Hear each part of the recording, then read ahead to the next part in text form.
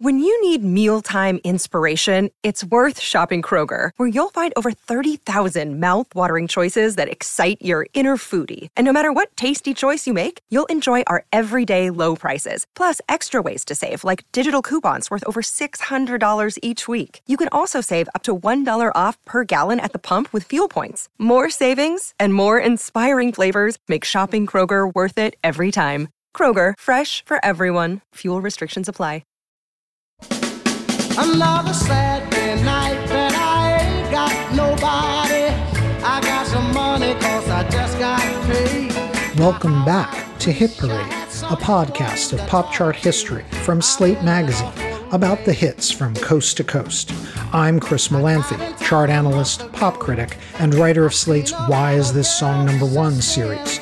On our last episode, I talked about how soul legend Sam Cooke began his career as gospel legend Sam Cooke, and how he pivoted to secular music. And in the wake of multiple Oscar nominations for the 2020 film One Night in Miami, which reimagines numerous aspects of Cooke's career, I began a fact check of the film, which compresses multiple years' worth of his accomplishments into early 1964. As Sam Cooke entered the 1960s, he was about to enter a new phase of his artistry. After Wonderful World brought Sam Cooke closer to the top 10 on the pop charts than he had been in years, his new label, RCA, knew they had to step up.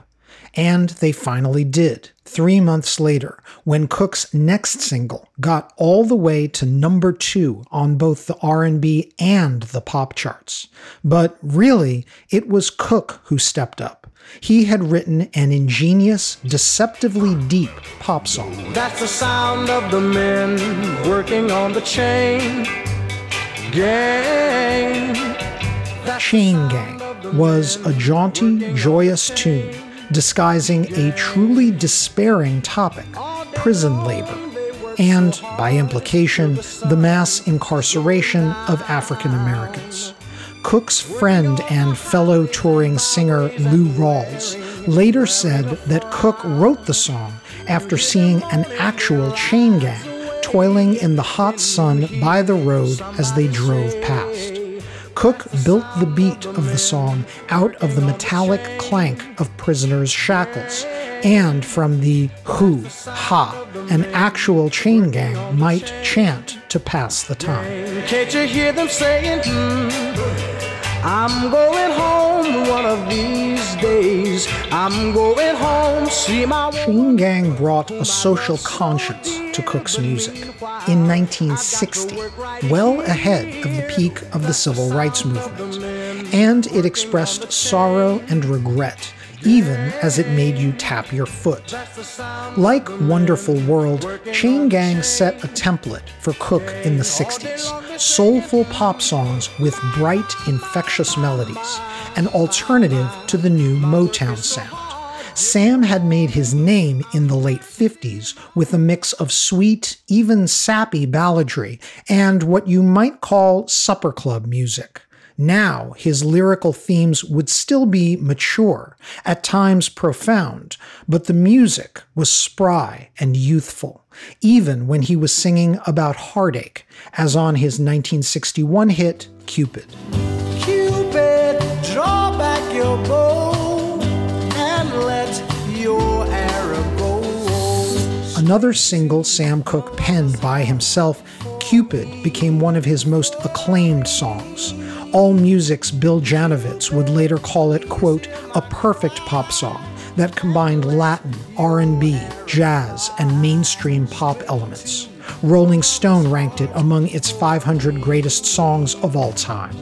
It was also a solid crossover hit. Its number 17 peak on the Hot 100 was actually a little higher than its number 20 peak on the R&B chart. Unusual for Cooke to this point. Now fully established on RCA, Sam Cooke would remain with the label for the rest of his career. But even before he left Keane Records, Cooke was laying the groundwork for a label of his own. In 1959, Sam had heard that his former gospel group, the Soul Stirrers, had been dropped by Specialty Records. Cook offered to write and produce music for them, including their new vocalist, Johnny Taylor. And Sam even proposed to release the new recordings, like Wade in the Water himself. Jesus is calling.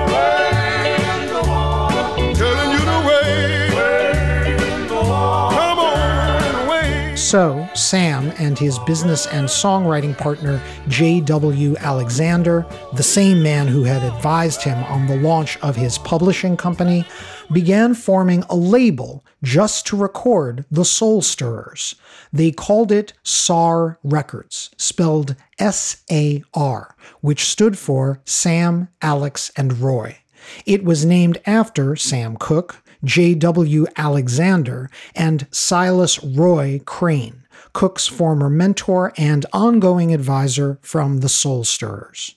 From the start, before competing label Motown had really scored any hits yet, Cooke envisioned the SAR label as a haven for Black performers. Indeed, in One Night in Miami, the fictionalized Cooke, played by Leslie Odom Jr., makes this very argument to the challenge posed by his friend Malcolm X. Sam, you have one of the most effective outlets of us all. Man, your voice. You're not using it to help the cause, brother. Hell, I'm not. I got the masters to my songs. I started a label. I'm producing tons of Black artists. Don't you think my determining my creative and business destiny is every bit as inspiring to people as you standing up on a podium trying to piss them off? In real life, Cooke really did see his work at SAR as a form of advocacy. He was making his former bandmates in the Soul Stirrers new again. One of their most inventive recordings on SAR was a track Cooke and Alexander wrote and arranged for them called Stand By Me, Father. Oh, Father, you've been my friend. Now that I'm in trouble, stand by me to the end, oh Lord. In truth, the bones of Stand By Me, Father were not new. Cooke and Alexander were adapting a gospel standard from the turn of the century, simply titled Stand By Me. It had been written by the legendary minister and gospel composer Charles Albert Tindley. He wrote the song that later became We Shall Overcome, by the way. And it was recorded by dozens of artists. For example, here's a recording of Stand By Me from the 40s by gospel singer and proto-rock legend Sister Rosetta Tharpe. When I'm crossing Jordan River, stand by me. Jesus' breast will be my pillow. Stand by me. In Cooke's and Alexander's hands, their interpolation, Stand By Me, Father, changed from a gospel hymn to something closer to a pop ballad with a very memorable refrain. Oh, I want you to stand by, where... Does that refrain sound familiar? Ben E. King, formerly of the Drifters, attributes his biggest solo hit ever to both Charles Tindley's venerable gospel hymn and especially the interpolation Sam Cooke came up with for the Soul Stirrers. King adapted that refrain and, working with songwriting partners Mike Lieber and Jerry Stoller, turned it into the immortal 1961 smash Stand By Me. Just as long as you stand by me. So darling, stand by me. Oh, stand by me. Cooke's label would have an even greater impact on the sound of pop after he signed a family band, the Womack Brothers in 1961. Led by the soon-to-be legendary vocalist Bobby Womack, the Womacks renamed themselves the Valentinos and scored a quick hit on SAR with Lookin' for a Love, which hit number 8 on the R&B chart in 1962. I'm looking for a love. I'm looking for a love. While the artists on SAR were benefiting from Sam Cooke's production savvy, Sam's own recording career was hitting its stride. By 1962, he was the second best-selling act on RCA Records, after Elvis Presley. Where the people are so gay, twisting the night away. Here they have a lot of fun. Cooke was flaunting his versatility. On the one hand, he could score with party records, like his classic #1 R&B, #7 pop hit, Twistin' the Night Away, as well as the #4 R&B, #17 pop hit, Having a Party. We're having a party, dancing to the music.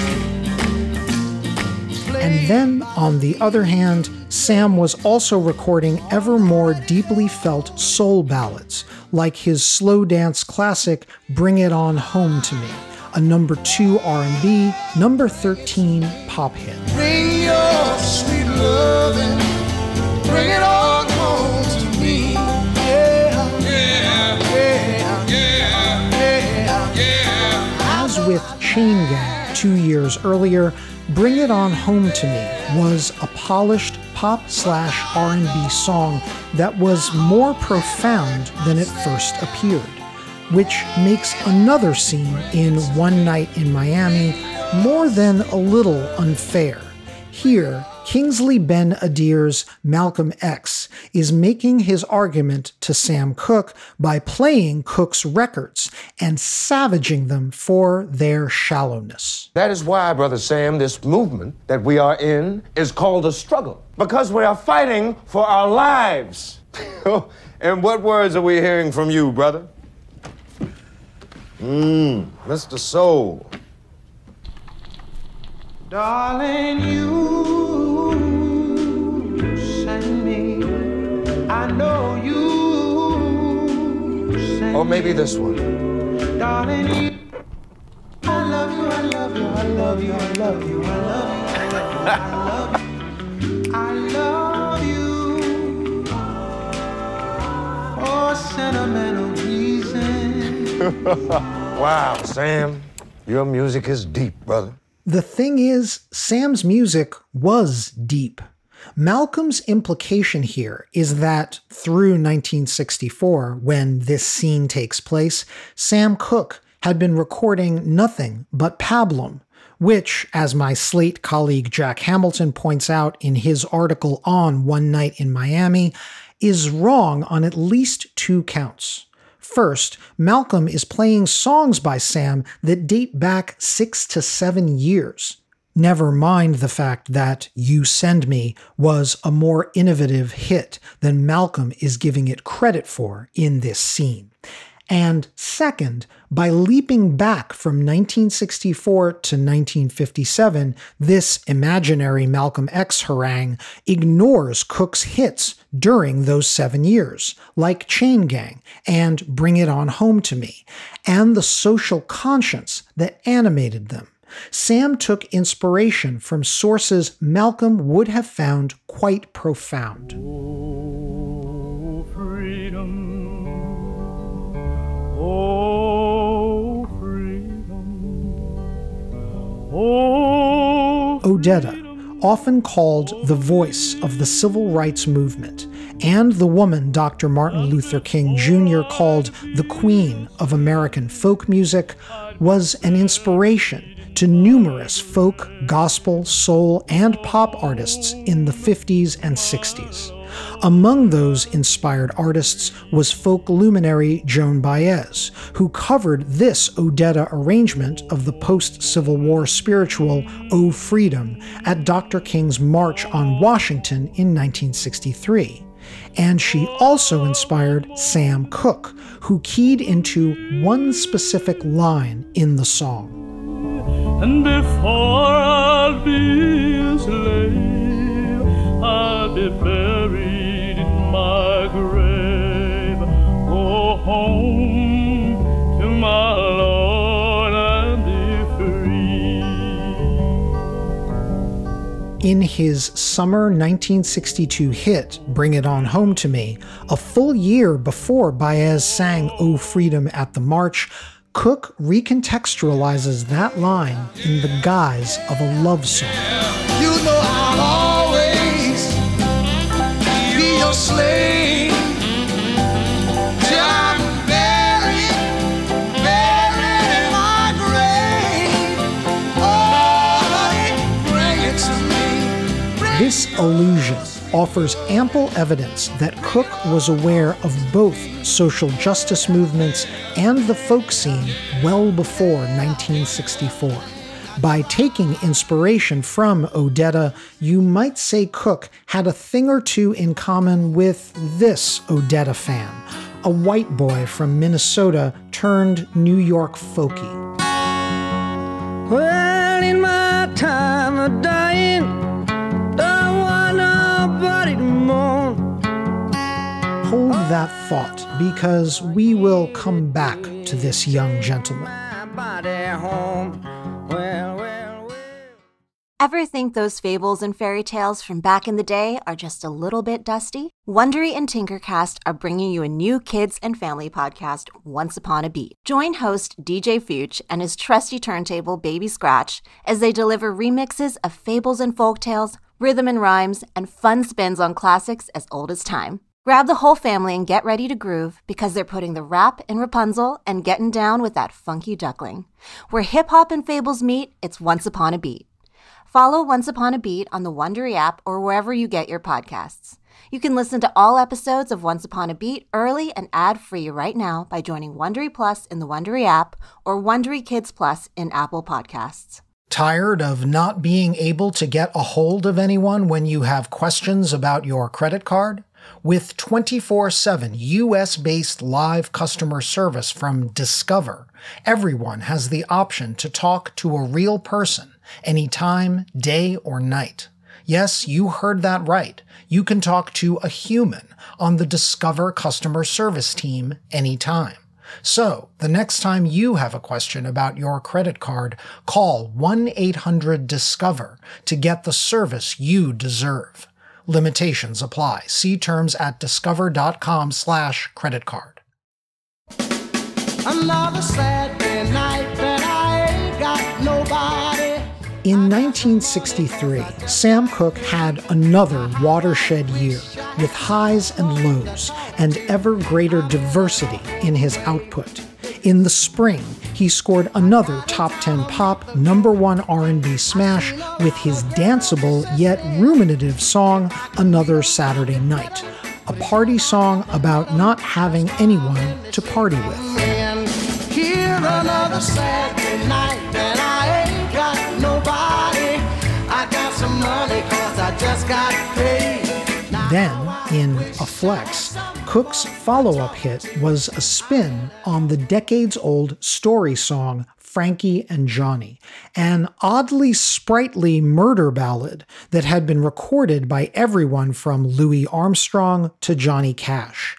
In the 60s, it would become a top 40 hit for both Brooke Benton and Elvis Presley.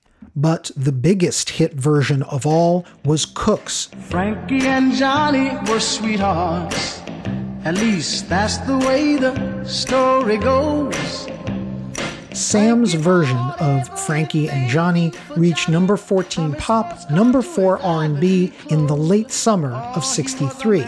And then his follow-up to that single was from yet another subgenre, a run through the Willie Dixon blues standard Little Red Rooster. I got a little red rooster, too lazy to crow for days.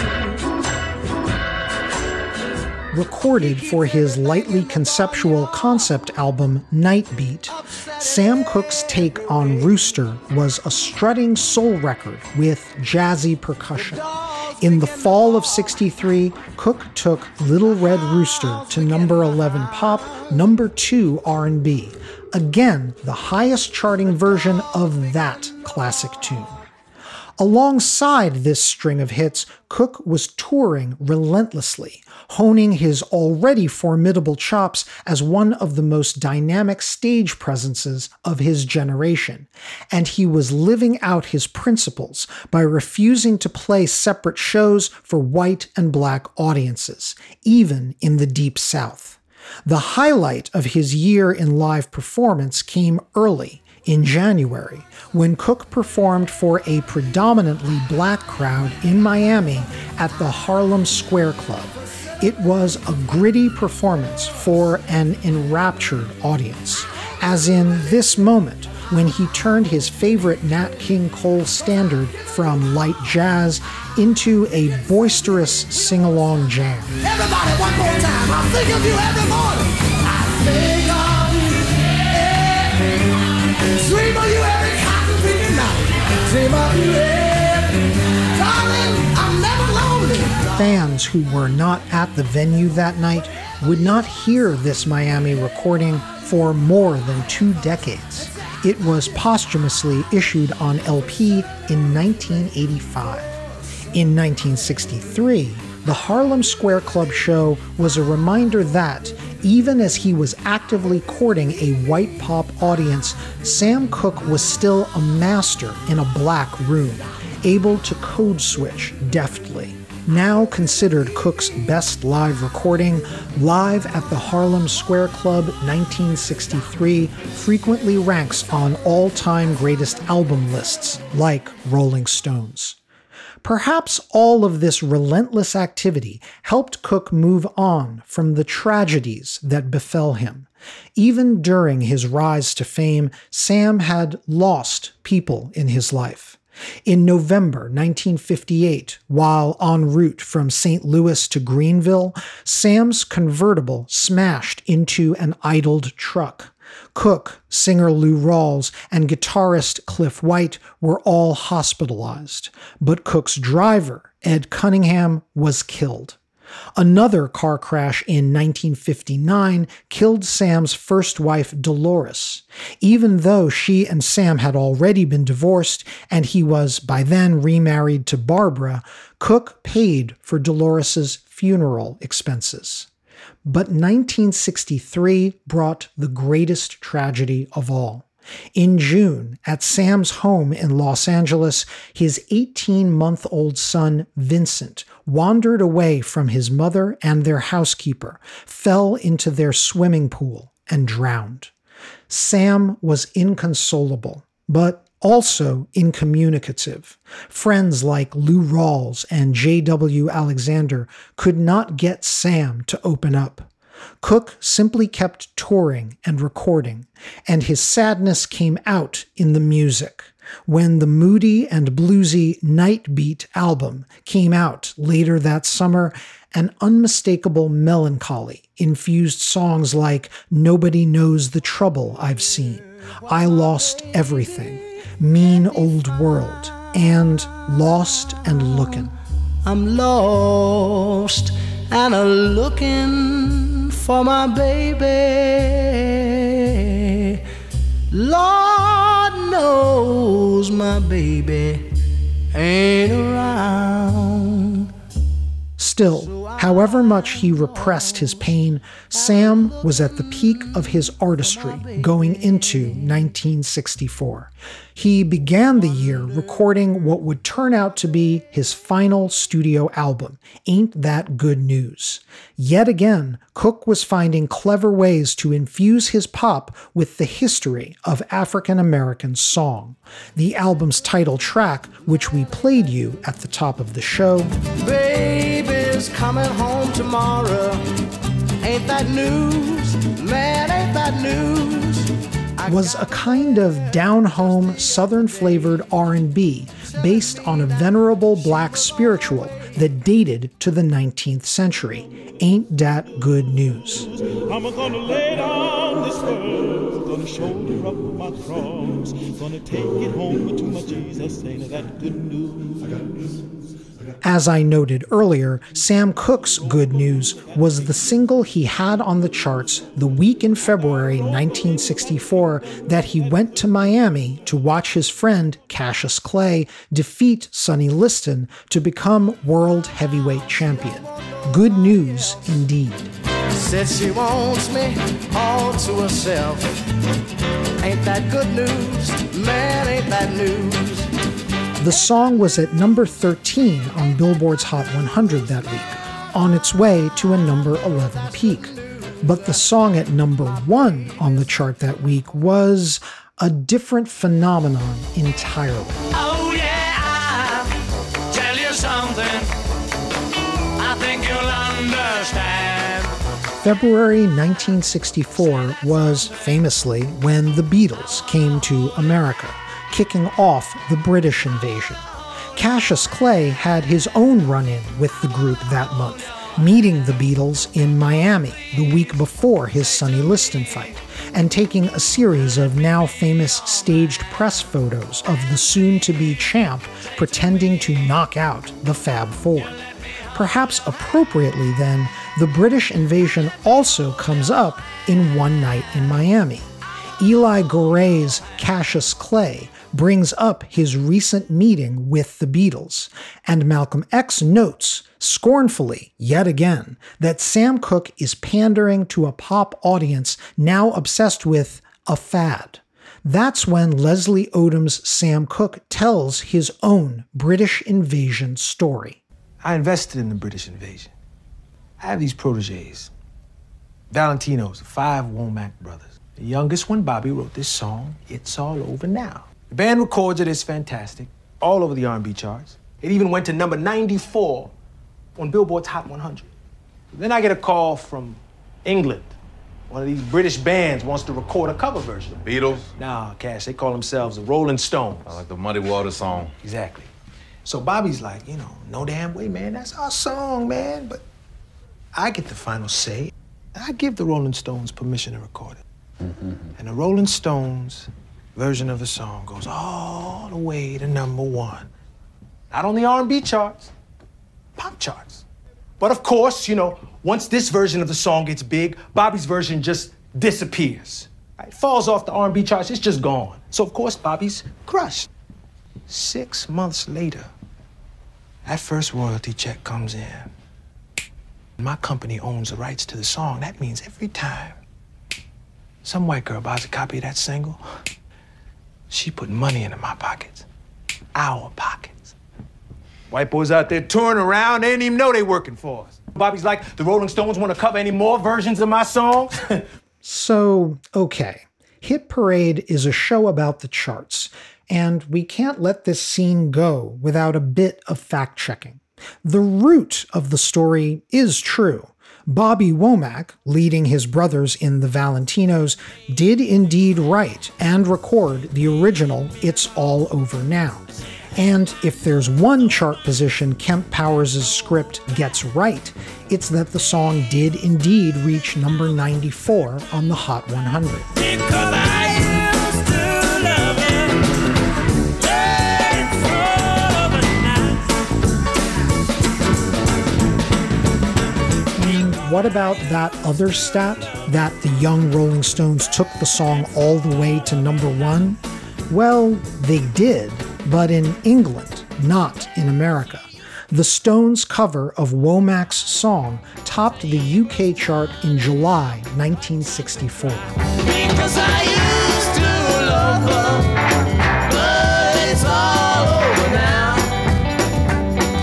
In the US, the Stones had not yet become chart dominators, and It's All Over Now only reached number 26 in late September of '64. It would take one more single, Time Is on My Side, to get the Stones a top 10 American hit. Also, this claim that the Stones' It's All Over Now KO'd Bobby Womack's original from the R&B chart, that's pure fantasy. Tables turn begin to cry because I used to love her. In fact, the Valentinos version reached its R&B chart peak of number 21 in early September 1964, just 2 weeks before the Stones version reached its Hot 100 peak. Oh, and finally, please note all of these dates. Neither the Valentinos version nor the Stones cover of It's All Over Now was on the charts, really even existed in February of '64. So yeah, a lot of imaginary chart stats from Mr. Powers. But honestly, this tall tale of the Valentinos and the Stones is not One Night in Miami's most extreme bit of dramatic license. That comes a few minutes later when Malcolm X delivers the crushing blow in his debate with Sam Cooke by playing him one more record by Bob Dylan. You know, I was thinking about this song I heard on the radio the other day, Sam. It made me think of you. Turns out it's pretty popular.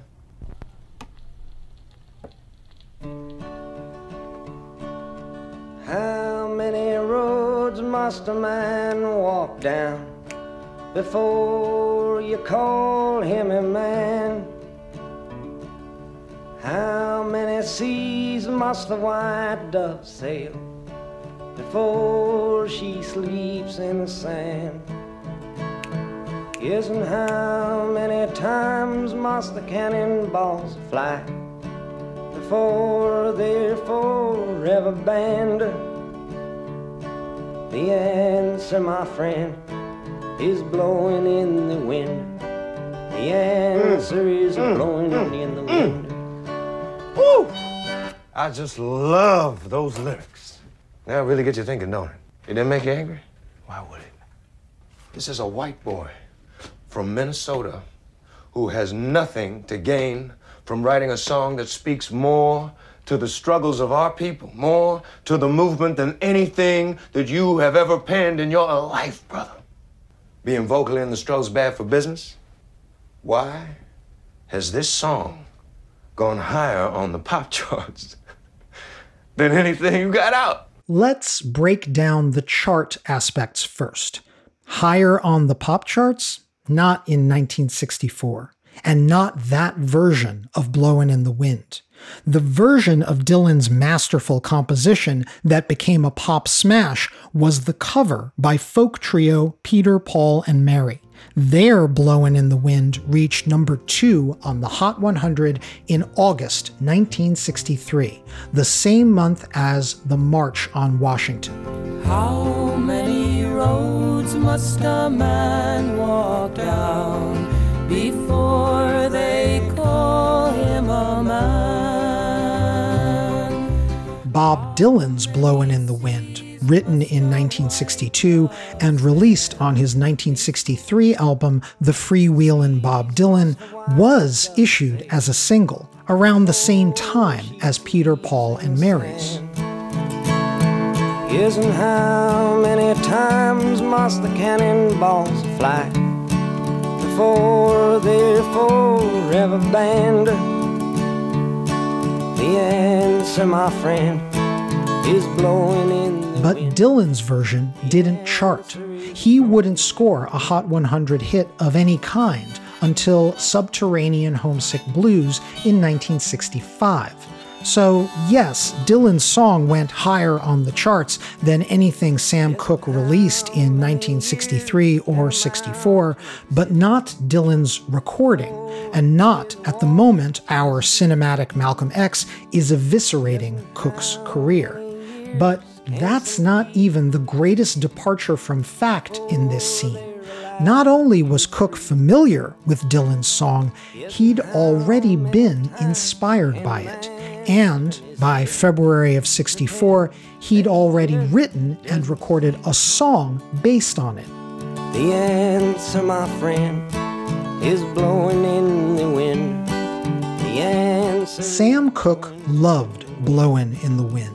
And if there's one true thing in the movie's Malcolm X diatribe, it's that Dylan's song did bother Sam. Quote, "He was so carried away with the message," writes Cook biographer Peter Guralnick, "and the fact that a white boy had written it, that he was almost ashamed not to have written something like that himself," unquote. The fact is, Sam Cooke had been thinking he needed to write his own Blowin' in the Wind as far back as the March on Washington. Guralnick writes that Cooke was fired up by Mahalia Jackson's presence alongside Dr. King, including the moment she sang How I Got Over. We had a mighty hard time coming on over.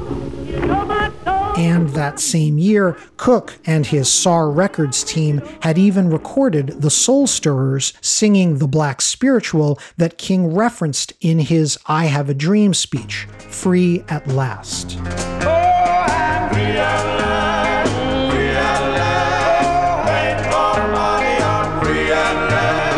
So, in December 1963, while preparing material for his Ain't That Good News LP, Cooke wrote a song to his own guitar accompaniment. He played it for J.W. Alexander a couple of days after Christmas, saying he didn't even know where it had come from, that maybe it had come to him in a dream. It was monumentally different from anything Sam had done before. Monumental, period. I was born by the river in a little tent. Oh, and just like the river I've been running. Of A Change Is Gonna Come, Peter Guralnick writes, quote, "It was a song both more personal and more political. A song that vividly brought to mind a gospel melody, but that didn't come from any spiritual number in particular. One that was suggested both by the civil rights movement and by the circumstances of Sam's own life," unquote. Cooke was very proud of it. "I think my daddy will be proud," he told J.W. Alexander. Beyond the sky, it's been a long time coming, but I know a change gonna come. As Guralnick points out, there is no one antecedent to A Change Is Gonna Come. It doesn't sound like Odetta, doesn't mimic Dylan, even though it is indebted to Dylan's spirit. Its words are deceptively simple, not straining for poetry, but deeply poetic nonetheless. Quote, "It's been too hard living, but I'm afraid to die." Or, "I go to the movie and I go downtown. Somebody keep telling me, don't hang around." Or, "There been times that I thought I couldn't last for long, but now I think I'm able to carry on," unquote. It was perhaps the most succinct vision in song of how racism is lived. Brother, help me please.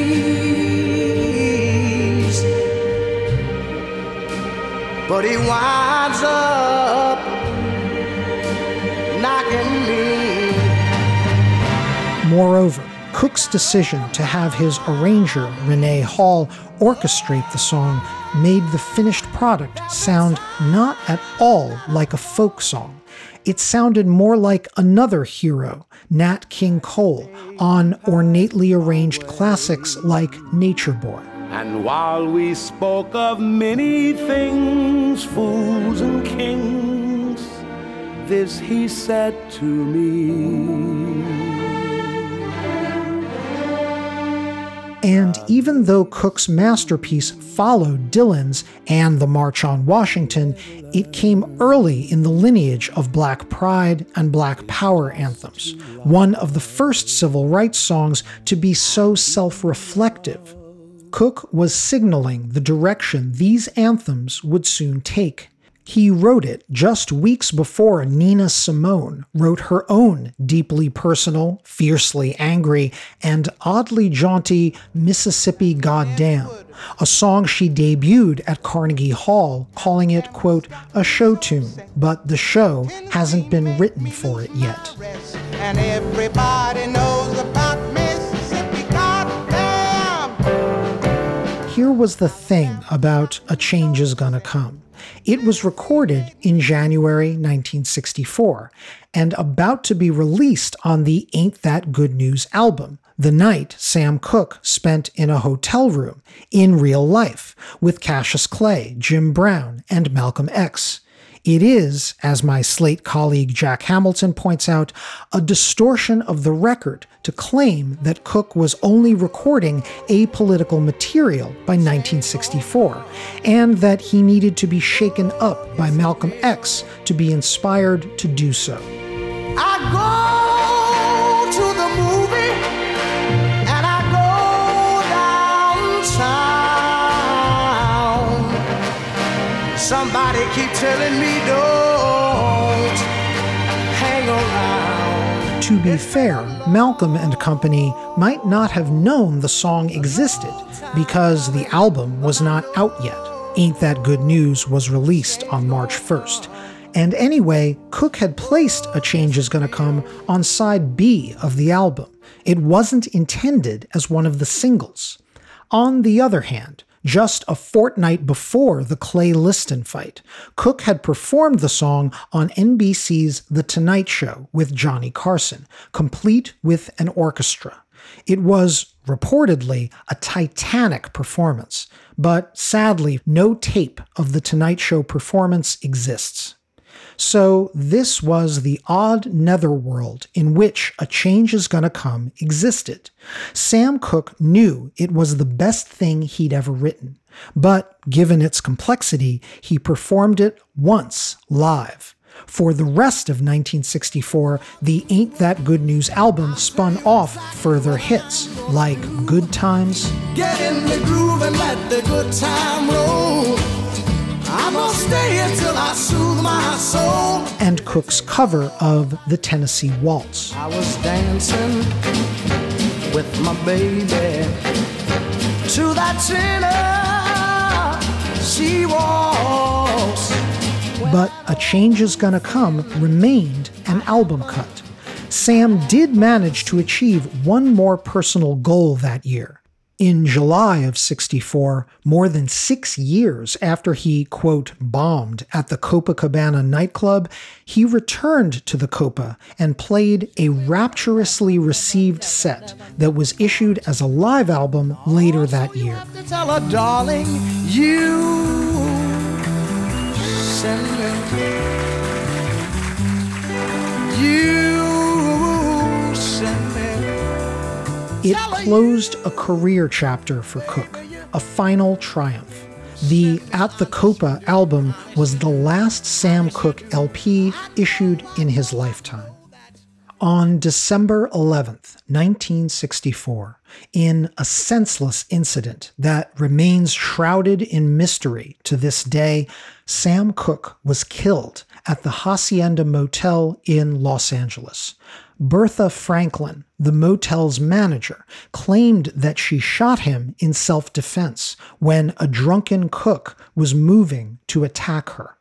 Cooke's family and supporters have questioned the incident ever since the case was investigated and closed by the LA authorities. In the popular imagination, Cooke's death sits alongside the 1990s murders of Tupac Shakur and Biggie Smalls among the most disputed deaths of a Black musical luminary.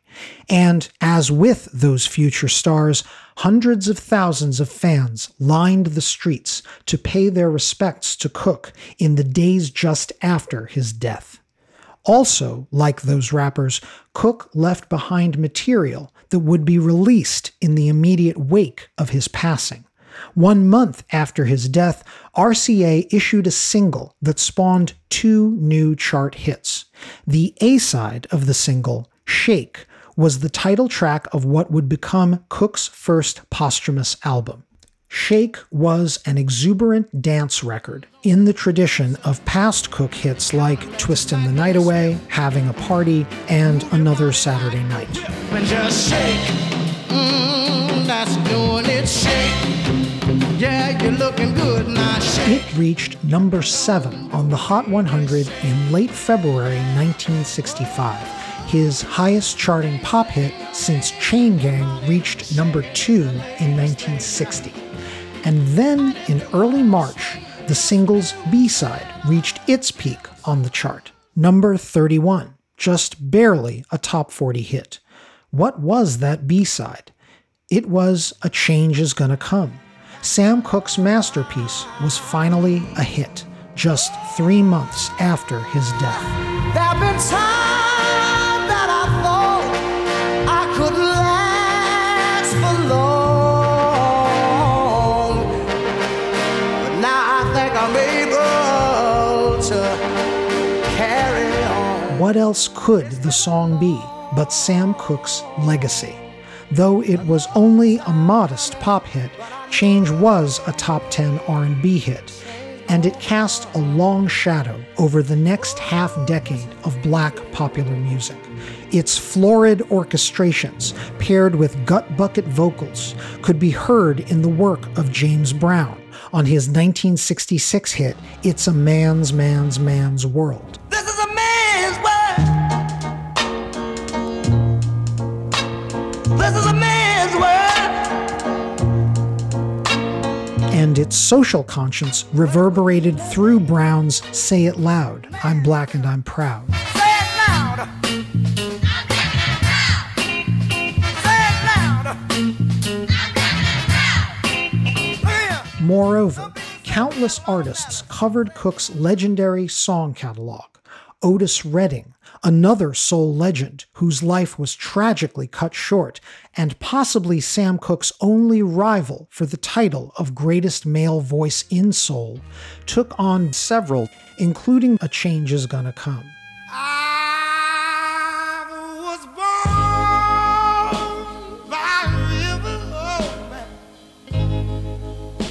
in this little old town. Aretha Franklin, whose career directly mirrored Cooke's. She too was a preacher's child and befriended Sam on the gospel circuit back in the 50s. On her 1967 breakthrough album, I Never Loved a Man the Way I Love You, she took on her friend Sam's Good Times and A Change Is Gonna Come. He said it's been a long time coming, but I know my change is gonna come. In the 70s, white British performers who were inspired by Cooke rose to the challenge of his material. Rod Stewart, who fell in love with Cooke's voice as a young man when Sam toured England, has openly emulated Cooke's husky soul voice throughout his career and covered many of his classics, from Shake to Twistin' the Night Away to Bring It On Home to Me. Bring it to me. Bring your sweet love and bring it on home to me. In 1974, British folk pop artist Cat Stevens covered Sam's wistful party song Another Saturday Night and took it to number 6 on the Hot 100, a few positions higher than Cooke's original did in 1963. Another Saturday night and I ain't got a body. I got some money 'cause I just got paid. And in 1980, the great R&B vocal troupe The Spinners scored one of their biggest crossover hits with a cover of Cooke's Cupid that reached number 4, again higher than Cooke's original did in 1961.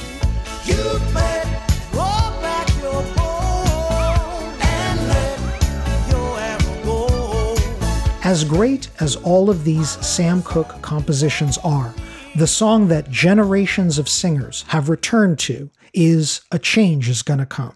It is a soul song in every sense of that word, a masterclass in soul singing that demands much of its performer, and a laying bare of its writer's soul at a vital moment in America's history.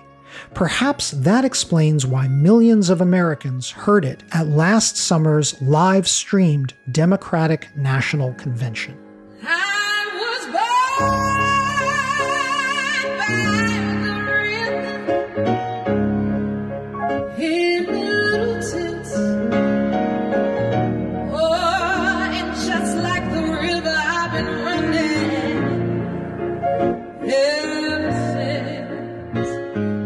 It was performed at the DNC by the virtuosic vocalist and Oscar-winning actor Jennifer Hudson, singing from Sam Cooke's hometown of Chicago. Like so many before her, Hudson found the heart and the grit in the song at another pivotal moment in our country's history. For one night in Chicago and Miami and New York and Los Angeles and Clarksdale, Mississippi, and in homes across the nation, Sam Cooke's words provided hope that, after a long time coming, a change was gonna come. It's been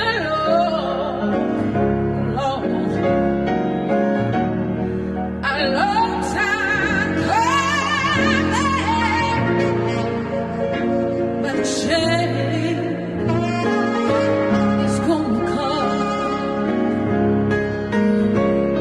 I hope you enjoyed this episode of Hit Parade. Our show was written, edited, and narrated by Chris Molanphy. That's me. My producer is Asha Saluja. June Thomas is the senior managing producer, and Gabriel Roth, the editorial director of Slate Podcasts. Check out their roster of shows at slate.com/podcasts. You can subscribe to Hit Parade wherever you get your podcasts, in addition to finding it in the Slate Culture feed. If you're subscribing on Apple Podcasts, please rate and review us while you're there. It helps other listeners find the show. Thanks for listening, and I look forward to leading the Hit Parade back your way. Until then, keep on marching on the one. I'm Chris Molanphy.